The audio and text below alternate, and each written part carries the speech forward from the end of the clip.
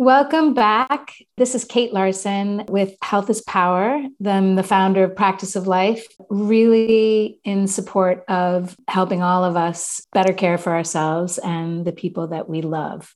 Thanks for joining. Health is a complex topic for all of us. As a nurse, I was trained to think about health very holistically. And I think that is my nature anyhow. I'm a systems thinker. And I think that my work now in bringing health information to all of you is influenced by all of my life background. There are so many parts of the puzzle to consider when we're trying to elevate health for an individual, for a family, for a community. It's helpful to think a bit more broadly about health. Not all the time, but for moments to open our gaze to the effort and the intricacy of everyday life. Each of us has only so much we can hold in our minds, so many hours in a day. We all need less stress and more ease. It's just great to go deep here and there and learn a bit about backstories in our lives. Have you thought much about the backstory of the food that you eat every day?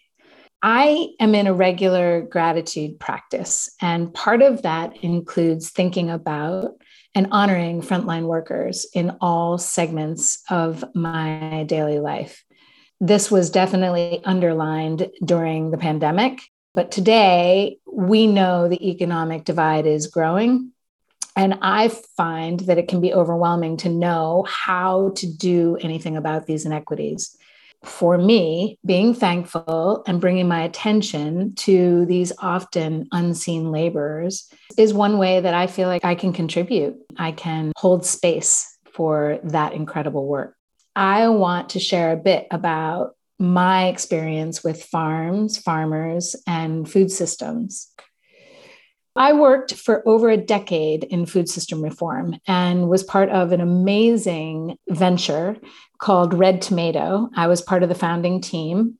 This was in Massachusetts in the Northeast. It was an entrepreneurial not-for-profit built on fair trade principles with the intent to support family farms, build new delivery systems and marketing systems to increase the value of local farmers' products, and to build awareness about the importance of food systems and how we can strengthen them. I learned a lot about how do I respect the bottom line and also make decisions that are in the best interest of people and the well-being of our world. It was a great lesson in seeing the complexity and cultural divides that happen depending on what side of an issue you're on. So I listened to corporate buyers and understand their needs and understand that they were supporting their families. They had worked very hard through their lives to reach a position. For example, in a company, I worked with Stop and Shop supermarkets. We, on the farmer side of things, had this impression that these buyers were just always pushing the price down, get the cheapest price you can, and that they weren't really thinking about farmers. But on their end of it, they were protecting their job security because the people above them were asking them to deliver the lowest price.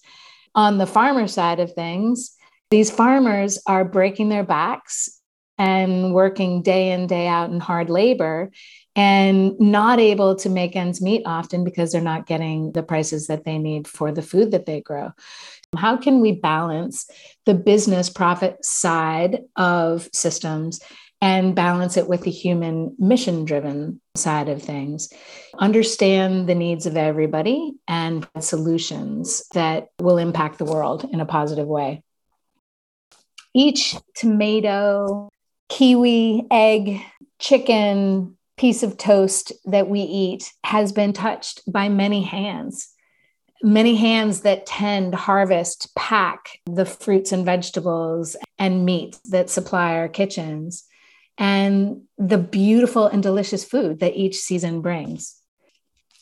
Local and guest farm workers are filling this essential need. Farm work involves long days, strenuous physical labor in all kinds of weather, and crops wait for no one when they're ready to be picked. We have, as a country, firsthand experience with the fact that agriculture is declining steeply. And the reality is, seasonal work provides a variety of challenges. The essential work of bringing this food to our tables is now done mostly by people from other countries. And these people are coming to the United States either temporarily or to stay and make a life. Let's celebrate these farmers. Let's celebrate the farm workers who provide us with sustenance through these pulsing, vital farm systems. The buyers, the warehouse workers, the drivers, the food safety inspectors, all of the lovely humans who feed us every day. Talk about it with your kids tonight at the dinner table. Help them see the bigger world in a generous way, in a place of appreciation.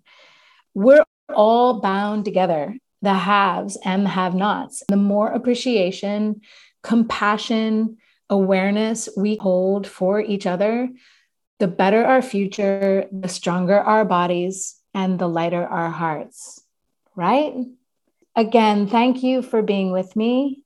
Thanks for opening up your mind and going on this little journey about farms and food with me today. And I will catch you on the flip side.